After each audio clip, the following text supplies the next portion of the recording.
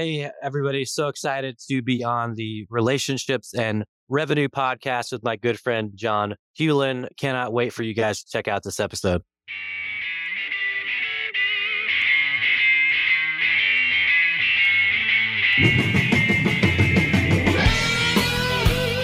Life is all about relationships, and great leaders heavily invest in those relationships. On the Relationships and Revenue podcast, we talk about how to improve our most significant relationships at home so we can be better in our business relationships.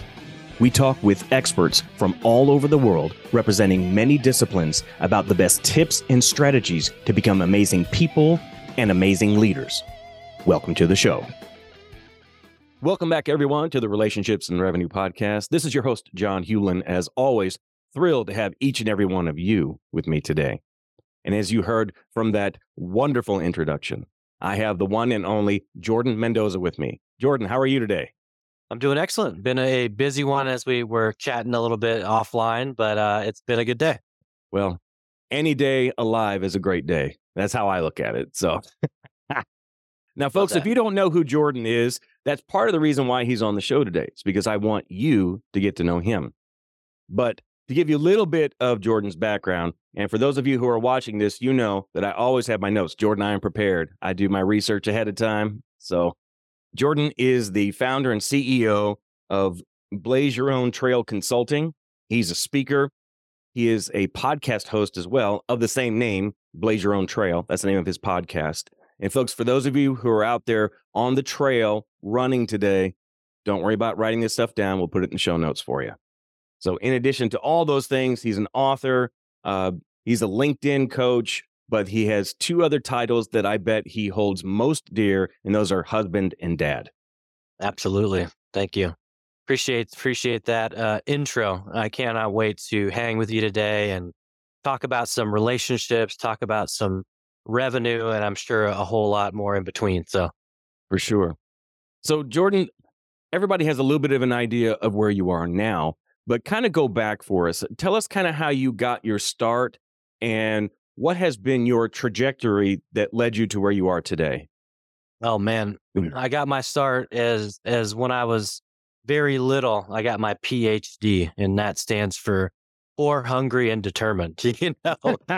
We were literally poor, like no money, food stamps, government cheese. And, my mom, she was born with one lung back in the 50s. So she got kind of handed this deck of cards with a bunch of jokers in it, right? And they were like, hey, probably not going to live to 18, probably not going to be able to have any kids. And, gave my grandmother this baby. And my mom was had different things in mind, though. She was a fighter. She, she was sick, early and often when we were kids. When I was about 10 or 11, started using oxygen full time. And, so I'd seen her go to the hospital and almost not make it and come out of it.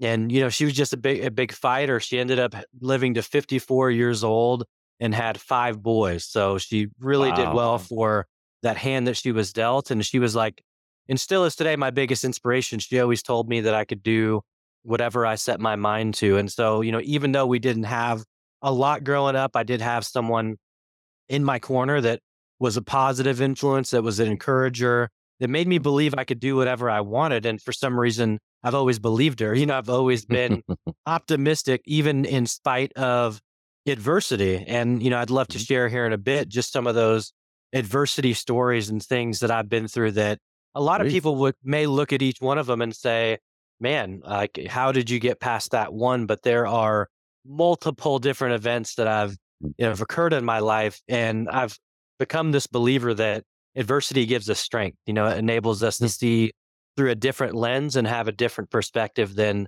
someone that may not have experienced it. Oh, Jordan, I couldn't agree with you more. In fact, something I've said quite often on the podcast is that, let me back up. I get asked with frequency. People ask me, John, how do I figure out what I'm supposed to do? What's my why? How do I figure out my purpose? That sort of thing. And I tell people the real answer every time. The people who are serious about it, they don't like the answer, but they're willing to pursue it. Most won't. And here it is. It requires pain. It requires the most intense and difficult thing you've ever been through in your entire life. If you want to find it, that's what it takes. You don't get to purpose without going through pain. And I don't mean just experiencing it. I mean pushing through it to get to the other side, because that's where purpose is. It's on the other side of pain. But we have to do the hard work to work through it. We don't suppress it. We don't go around it. We don't pretend like it's not there. It's we learn from the pain to get to the purpose and ultimately where we want to be, and that is our platform. But that's Love it. down the road. Yep. Yeah, 100%. Yeah, I'd love to start off from kind of early days, right? Because there's a situation that occurred when I was in just 4th grade, right? Everybody Mm. remembers elementary school where everything's fun, right? It's like everything's a game. Right. Gym is fun, music class is fun. No one cares that everybody's singing, right? There's just no judgment when you're in those days, at least back in the 80s when I was in elementary school. And for some reason, we had this picnic to complete 4th grade. Even though Mm. elementary school went to 5th, we just had this end of the year picnic in 4th grade. And we were at this park in North Portland, Oregon called Pier Park. And Mm. we were playing a bunch of games. This is when tetherball was legal. You know, Right, right. we had baseball, we had all these different things, and I was up to bat. And John, I took the bat and I swung. I missed, and I did that spin around that you do. Oh, And when I wow. spun around, the bat flew under a tree. It's a Oh, big wow. Douglas fir tree. So I ran over to the bat.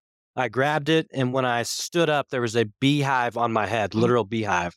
And I Oh, was getting stung. I was running. Kids were running away. Teachers were running away. I mean, it was like a scene from a movie. I started yeah. doing flips on the ground. And finally, the good teachers grabbed big coolers of water, Mhm. dumped them on my head, and started picking the bees off. But I got stung 53 bees in 4th Oh, grade. yikes. And so I learned a lot of lessons that day. I mean, just think about situational awareness. What are people doing? Who's helping? Who's running away? Right? You Right. learn a lot of those lessons. I also learned that I was not allergic to bees, which I wouldn't be here to tell the story if I Well, was, that's right? great.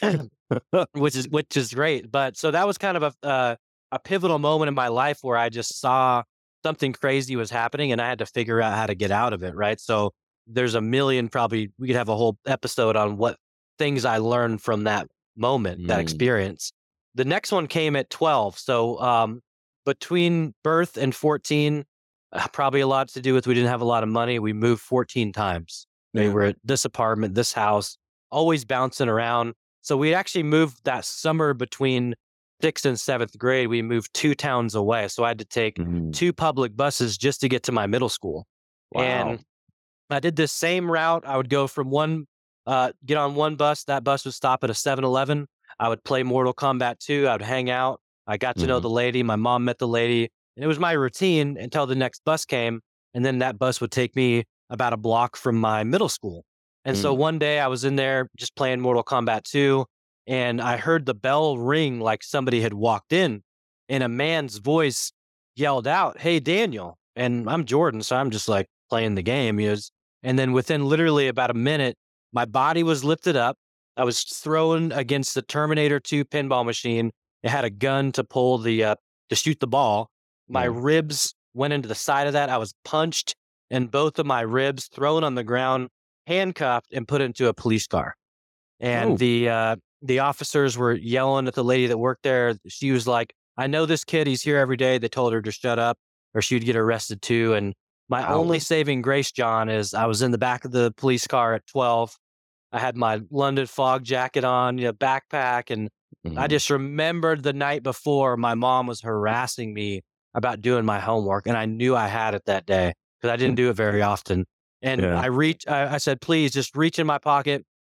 The officer reaches down, he puts his hand in there, he pulls it out.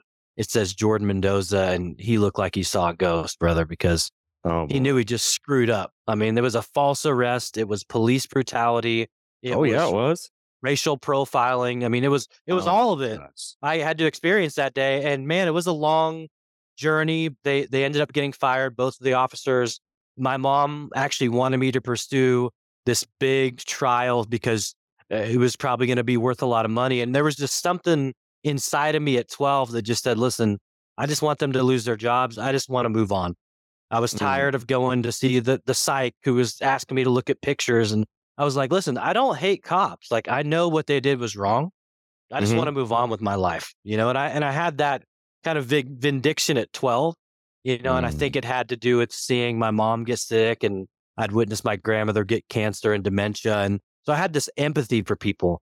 And I knew that, they definitely didn't deserve to have jobs in in that type of work, but I didn't want to, have this impact their whole generation, with something that I was going to do.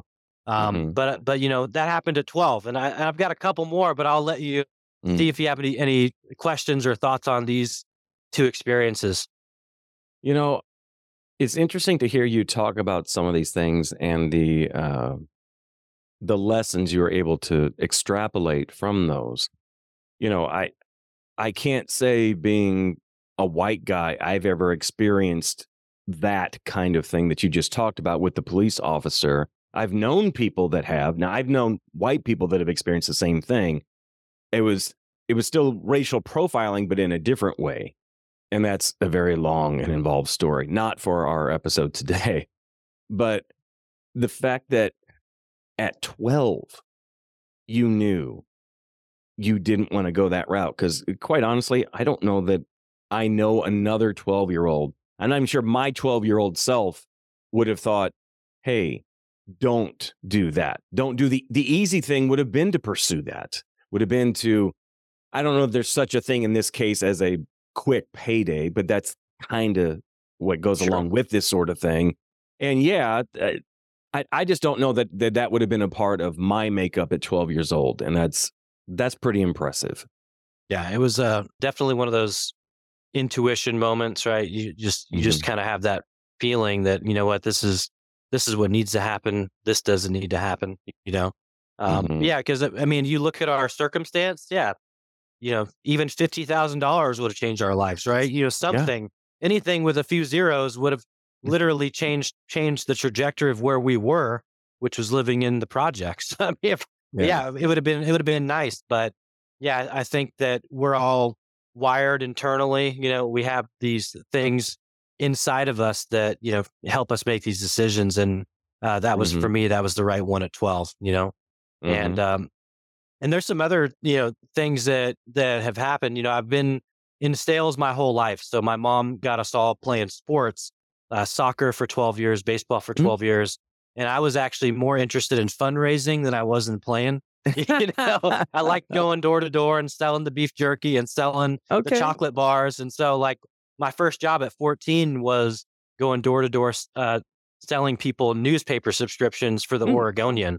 And so I would go have to knock on 100 doors a day, and doors slammed in your face. And you want us to talk about the best training for people, like, go Ugh. knock on doors. Mhm. Go get cussed at, yelled at, woke up my baby, what are you doing here? And you'll build up some tough skin pretty quick. And Oh, I yeah. can tell you that doing that at 14 was worth more than me going to college. I didn't end up going because I didn't see the value in it even back in the 90s, Mm, because I knew I wanted to do sales and get good at communication and mm, good at business, kind of doing it that way. And so doing sales, I traveled all over. As you can imagine, if mm. when you sell products, usually those direct marketing companies, they're all over the US. So I actually finished high school. I moved from Portland to Seattle, Seattle to the Bay Area. Mm. And while we were in the Bay Area, we had an opportunity to open a new office in New Jersey. And Oh. so I was going to go with a crew, caravan of like 4 cars. We were all driving out from the Bay Area all the way to New Jersey. And we had made it up into Wyoming, and it was about like 4 in the morning. I was in a truck, a big Chevy King Cab truck. My buddy Jeremy was driving. There was two other friends that were passengers, and in about 4:30 in the morning, he fell asleep at the wheel. And Oh. when he woke up, he actually overcorrected and hit the gas at the same time. So we literally slid at 70 miles an hour, flipped several times. The truck lands, and he got ejected from the driver's window. We couldn't find him for probably 5 minutes. We were searching. I actually didn't realize I was even injured at all. I ended up having a 12-inch cut on my right leg, about a fist deep. My Oh, hand wow. went into my leg while we were on the side of the road. Had a 8-inch cut on my left leg. Had to have laser surgery, 53 staples, and they told me when I was in that hospital, they're like, "There's a chance you may not relearn how to walk because of the damage." Mm, And when they told me that, man, I was like, there is no way I'm not going to be able to walk. Like I had started breakdancing in 8th grade. I was part of a crew. I was like, there is no way I'm not going to be able to do that stuff anymore. And so I was very determined. It was like from walker to cane to crutches to 6 months out of it, I made a full recovery. wow. And, there's some things that can happen when I believe in a few things. Obviously, for me as being a Christian, I believe in the power of prayer. And when Mm, I tell you I mm, had coverings from my church, my youth group, from parents, from people all over the country praying, and there's no wonder how I made a 6-month recovery when the report of the doctors were like, you won't be able to walk. And I can tell you, even at 24 years later, I'm still teaching breakdancing in my 40s, and I can nice. run and walk and jump and do everything that the doctor said I wouldn't do. So um, miracles can happen. Let's just say that. But what's Mhm. what's interesting about that story is what you don't know is that in Utah, about 3 or 4 hours beforehand, I got in a fight with my buddy in a Walmart parking lot, Oh. and we were fighting over who was going to get to sit in the truck because the truck was kind of like the cool truck, Ah, and so me and my buddy Branderis were literally fighting in the parking lot and like almost getting into a fist fight. And I ended up winning and getting to ride in that truck. And so when I woke up in the hospital, mhm, the first person who was sitting next to me was my buddy Branderis. And I mhm, just looked him in his face and I said, I'm glad it was me mm, because I thought about it. Like I didn't actually wear my seatbelt and that saved my life because if I would have had my seatbelt on, if you look at that area of the truck, it was literally crushed and compacted down. I would have been gone. mm, And so I just thought in that moment, I was like, what if he would have been in here? yeah, What if I wouldn't have won that argument? So, I think everything happens for a reason. I think God knew I could deal with the healing and the process of it. So I believe that it happened for me, not to hmm, me. mhm. And there's a lot of lessons to be extracted from that as well. Sure, sure. You said something real important there right at the end, and kind of a buzzword a lot of people like to use is mindset, but I think there's more to it than just that. But what you said was this accident happened for you rather than to you.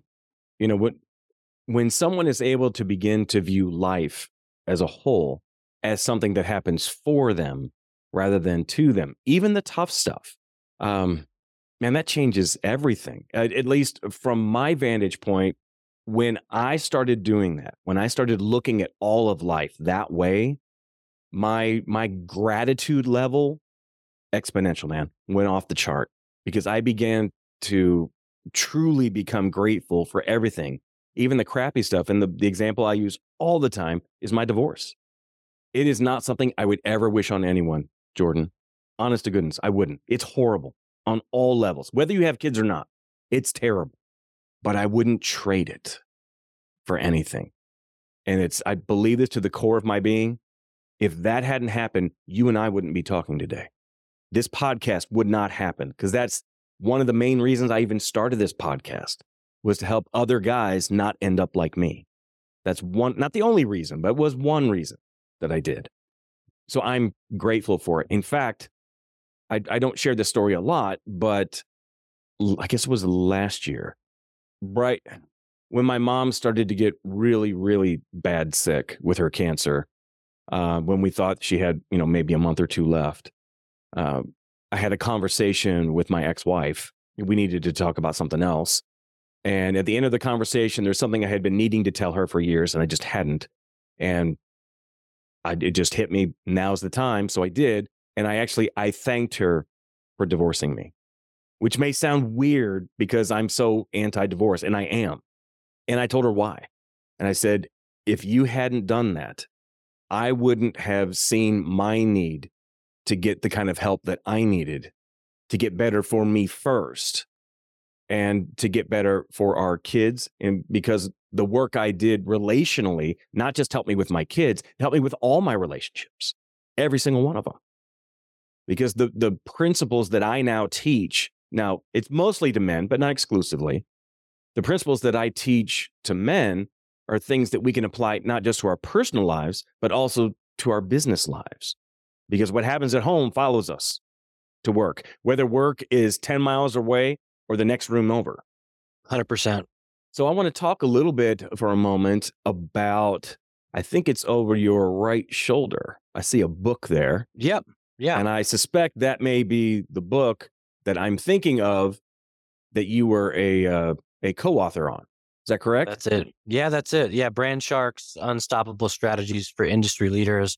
A buddy of mine, Ruben Alvarez, it's been about 2 years now, I know reached Ruben. out and said, yeah, he's like, hey, I'm doing this project. I'd love to see if you want to contribute a chapter to it. And yeah, ended up working out. And that was I've always wanted to write a book. And I was like, well, if I'm going to write a book, why not be a contributor to one so I can see the process and go through it all. Now I know the process. So this year I'm working on my first solo book. And so that kind of gave me the confidence that like, okay, maybe there's content I can put out. Maybe people will want to read it. You know, we all have those beliefs, those thoughts of like, okay, is this good enough to make it? And man, the feedback has just been incredible. You know, just I use the book for a lot of giveaways. I give it to clients to read, and then I have it available for purchase and things like that. But nice. For me, it's just about the tool and getting your story out there, just being able to impact people through just a small glimpse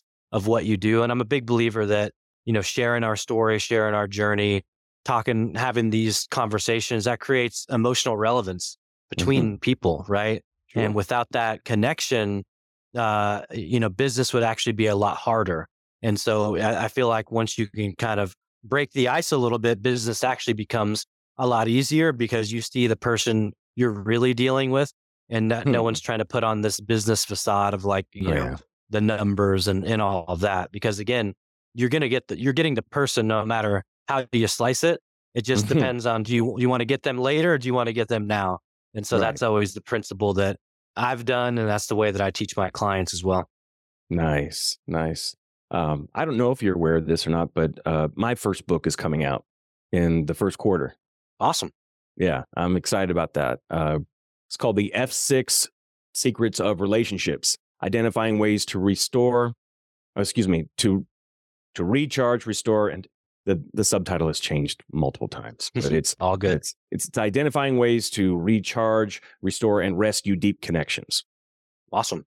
So again, while the book is technically aimed at men, I've had a couple dozen women who have read through the book so far, and each one of them told me they couldn't put it down.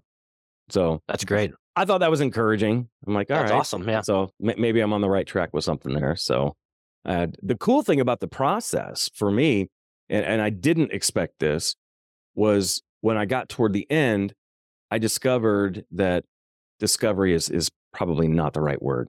I had an epiphany. And basically what happened was I felt like God was saying, this is book one in a series now, which I didn't see coming. I didn't see the series part of it. I knew there'd be other books. I just didn't see the series. So this one is about relationships. The next one is actually going to be the F6 Secrets of Leadership. And the third one is going to be the F6 Secrets of Entrepreneurship. So I know there's going to be at least 3. I know that. Awesome.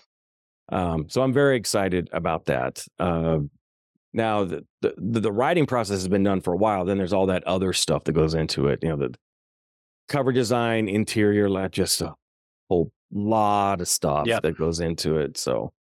So much fun, lots of learning that happens for sure. So folks, we'll be sure to include in the show notes a link to be able to get the book that Jordan was talking about. So we'll definitely include that.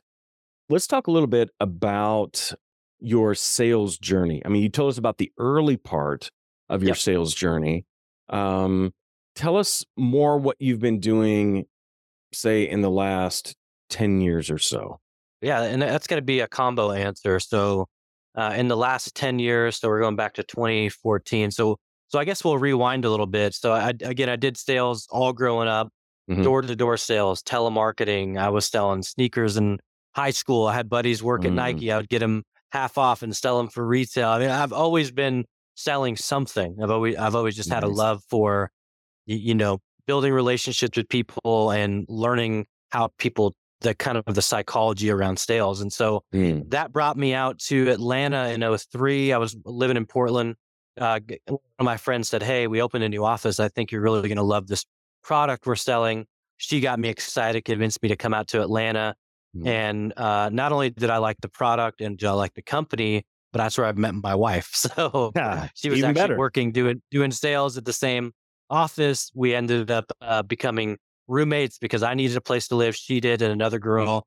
So there was three of us. We got this 3-bedroom apartment, and that's kind of how our relationship started. And when we met each other, I was excited because I was in a new city. I met this beautiful, beautiful girl. And then one of the things she mentioned to me is that she wasn't going to be able to have kids. She kind of told me her story from, Mm. things that the doctors had said. And so I was a little bummed. I'm going to be honest. I was bummed about that because I wanted children.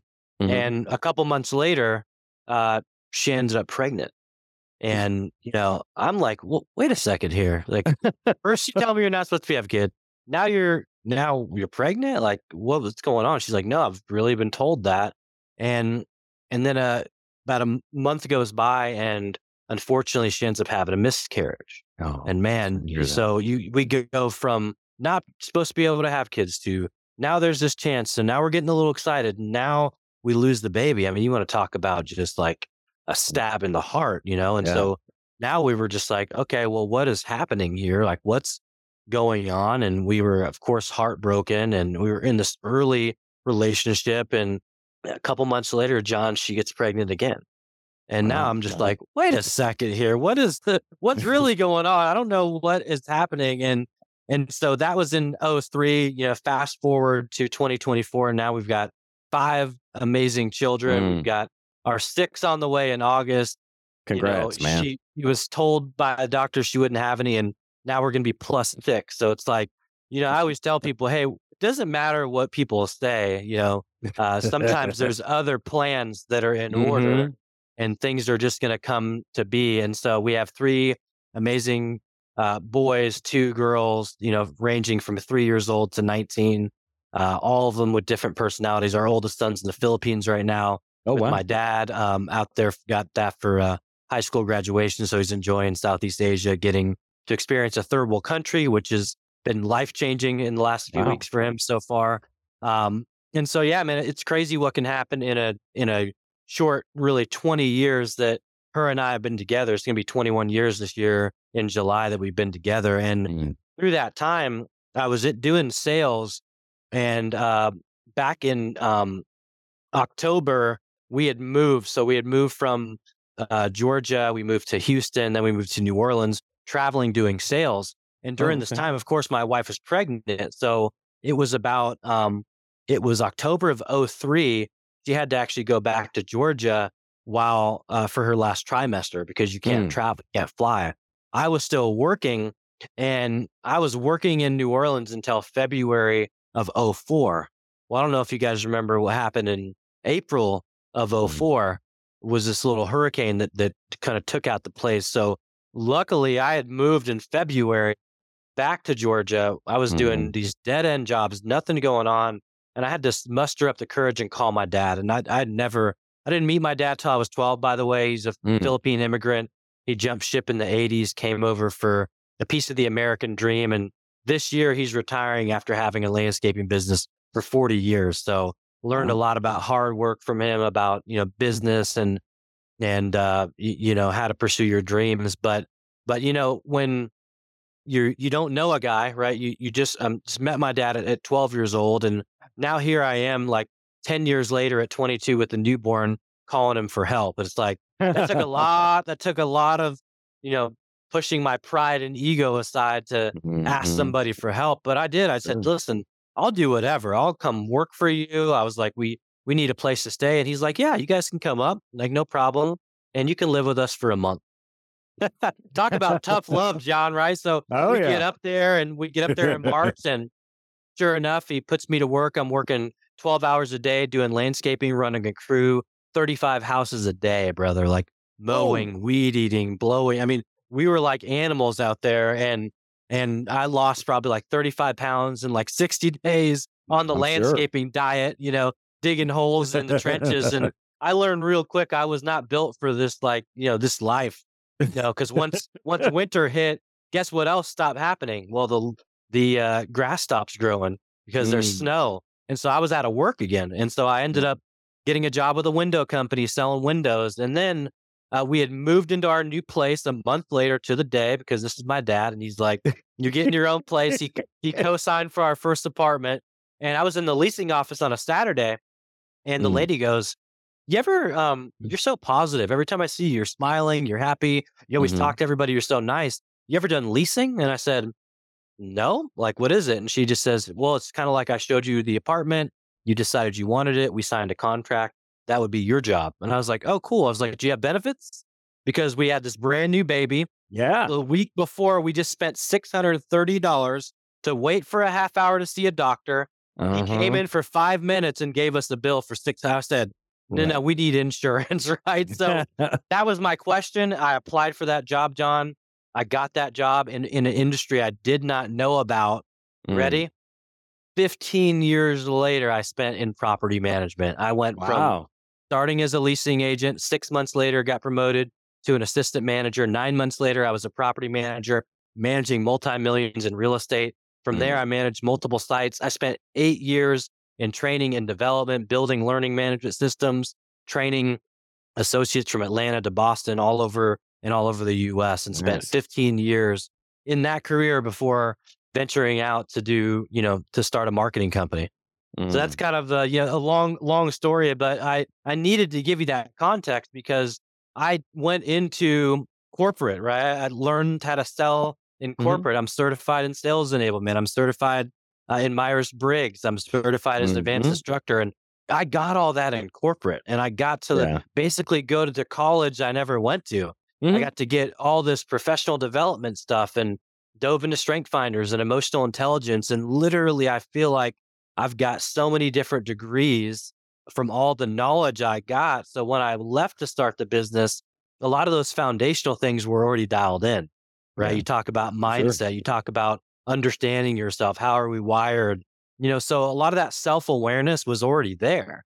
And I Mhm. feel like that's where a lot of the people I work with, they're actually missing a lot of that stuff. And so I really feel like, your Yeah. employers are your first investor, right? They're Yeah. investing time into you, coaching, training. And so I always encourage people, hey, take that stuff and learn from it and add that to your tool belt because you're Mhm. going to need it. You may not know when, but at some point in Right. your life, those hours that you thought you were doing when they kept telling you hey, you know what? You worked on this project 6 months. We want you to learn a new system. It's like, guess what? That's going to come in handy down the road when you're Mhm. working with clients and people that have those things occur with them. So, Oh, for sure, for sure. One of the things that you do now, you you are a coach, but you emphasize a specific type of coaching, and I wanna that's right. dig into that a little bit. Uh, you are this is I don't know if I actually saw this on your website or not, but this is I had somebody ask me about you, like, a couple weeks ago. It's like, "Hey, Oh, do you cool. know Jordan Mendoza?" I'm like, "Yeah." They go, "Is he the LinkedIn coach?" And I'm like, "Yes, that's him." So, is that an appropriate title for Sure. you? Yeah. I Um, get called the LinkedIn coach, social media coach, business coach. But I do coach people on LinkedIn. So I think it's okay. definitely appropriate. And the only way you can become a coach is if you're a terrible player. You got to be a terrible player first, right? And think Okay. about it, like all good coaches probably couldn't muster it up on the field, right? So I say that because I was terrible at LinkedIn. Like I did LinkedIn like everybody did. I'd go on there when people's birthdays or their anniversaries, or if I wanted to upgrade my resume, a little digital resume for recruiters because I was looking for a job. That's kind of what I used it for. I think most of us can relate to that. And Sure. in 2019, when I was in my corporate role, I was in training and development and I logged on to LinkedIn and something had changed. Now all of a Mm, sudden you could put out videos and there's all these new things that were happening on the platform. And I got inspired by a creator named Brian Schulman. He's actually a good friend of mine, buddy, a mentor. And he was like the first person that I saw creating consistent content on LinkedIn, videos every day, different initiatives. And so I reached out to him one day, and remember I was up in Boston training some associates up there, was in my hotel, and he just, took the time out of his day to get on a FaceTime. And I just told him my story, a little bit about what I'd gone through and why I was on the platform. I wanted to just see if people would listen to my sales training or my marketing advice. And he's like, it's like, bro, not only could you do this, but he's like, you're going to have a brand bigger than me one day. And I don't know why he told me that, but for some reason, John, I believed him, just like I believed my mom when she told me I could do anything, And so Mhm. I said, okay, well, let me try this thing out. So I started showing up. I started creating content on a consistent basis. At that time in April of 19, I had 7,000 connections. So, I'd built a network of just people, colleagues over the years. Well, fast forward from April to December, my audience went from 7,000 connections or followers to 20,000. And I was like, Wow. whoa, like I'm on to something. Like what's happening? I don't know. Like people Mhm. seem to be engaging. I mean, some content was going viral for back then, hundreds of thousands of views on the platform, lots of comments and engagement. And I started kind of evaluating what I was doing. Okay, like what was my process? What was this? What kind of system did I install for myself? And then people started reaching out to me. They're like, "Wow, how do you get so many people to comment on your stuff? How do you do Mhm. this? How do you do that?" And all those questions, John, started turning into what was about to be my course, Yep. right? Because again, I had something that people didn't have. I was starting to document that process, and eventually I was coaching people for free until my wife one day pops in my office. She's like, "You're on a lot of calls all day long here. How many of these people are paying you?" I was like, "That's a great question." I was like, "Well, I guess I gotta start charging, right?" So, again, but I knew I was onto something because Mhm. if you can teach people and they can take that knowledge and apply it and get results, that's Mhm. that's when you know you've got something. But I'm one of those people Sure. that I'm a big believer that you have to be a practitioner of what you do. You can't Mhm. just talk about it, you've gotta be about it, meaning you've gotta do it day in and day out. And when you can do that, that's how you eventually will become the expert that people are seeking out because Right. you've put in the reps, you've showed it up, you've tested things out, you've seen what doesn't work. And that's why I said, I was a terrible player because I didn't know what I was doing, Mm. but I knew that I was onto something and I knew that I was going to crack this code, if you will, and build a Mhm. system and a process and a framework that anybody can copy. And when you can Mhm. do that, that's what turns into a product, right? That's what Sure. turns into a set of deliverables. And so for the last now it's been 3 years now, probably four if you include the 2019 free coaching. I've been coaching people on LinkedIn for 4 years, and Mhm. everyone that I've coached has had a positive ROI. They've doubled or tripled the investment that they've put in. And what's nice about the coaching that I teach is when they're done, all they have to do is plug and play the system and do it over and over and over again. So it's Mhm. something that is always an asset for their business. Nice. Nice. You know, one of the things that I tell people all the time, and I don't care what your job is, it actually doesn't matter. We are all in sales. Everybody. Yep. I don't care if you just got a job working for the largest company in the world and you're a telephone rep and all you talk to is angry people in customer service. You're still selling. What are you selling? You're selling the company. Every time you're talking to somebody, that's what you're doing. You're selling the company. And how you respond to them gives them either a positive or a negative impression of the company. You're still selling something. And so for many, many years, I had a not very favorable impression of salespeople. Now, what you need to understand is when I was growing up, my dad was a service manager on high end cars, BMW, Mercedes, that sort of thing. And so if you were on the service side, you unfortunately had to deal with the sales side. And that was like oil and water, man, all the time. It was never a good experience. Neither side liked the other. There's lots of reasons for that. But when someone told me this next part, It changed my life. It changed the way that I think of sales and the way I think of marketing. When I learned that sales is just serving, that is all it is. Because if we're serving people, they never feel sold to. And that's what most people hate about salespeople is they feel like, that horrible used car salesman with the terrible mustache and the wretched suit. It feels icky, every experience with that person. It doesn't have to be that way. But the way we serve other people is by starting right here. For those of you who can't see, I'm grabbing my ear. That means we're listening. That is a skill that will serve us well our entire lives, is listening to people, because most people will tell you exactly what they want and need if we'll listen. 100%. Yeah, it's been said that, we have 2 ears and 1 mouth, and so you should use them in that ratio. You want to listen twice as much as you speak, right? And if you can, get that dialed in, but also I like to add,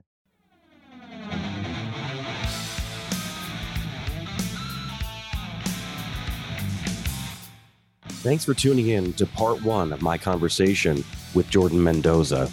We had a fantastic time today, and I can't wait for you guys to check out part 2 of that same conversation in the very near future. So be on the lookout for that episode. Again, thanks for tuning in today, and we'll see you guys next time. Bye, everybody.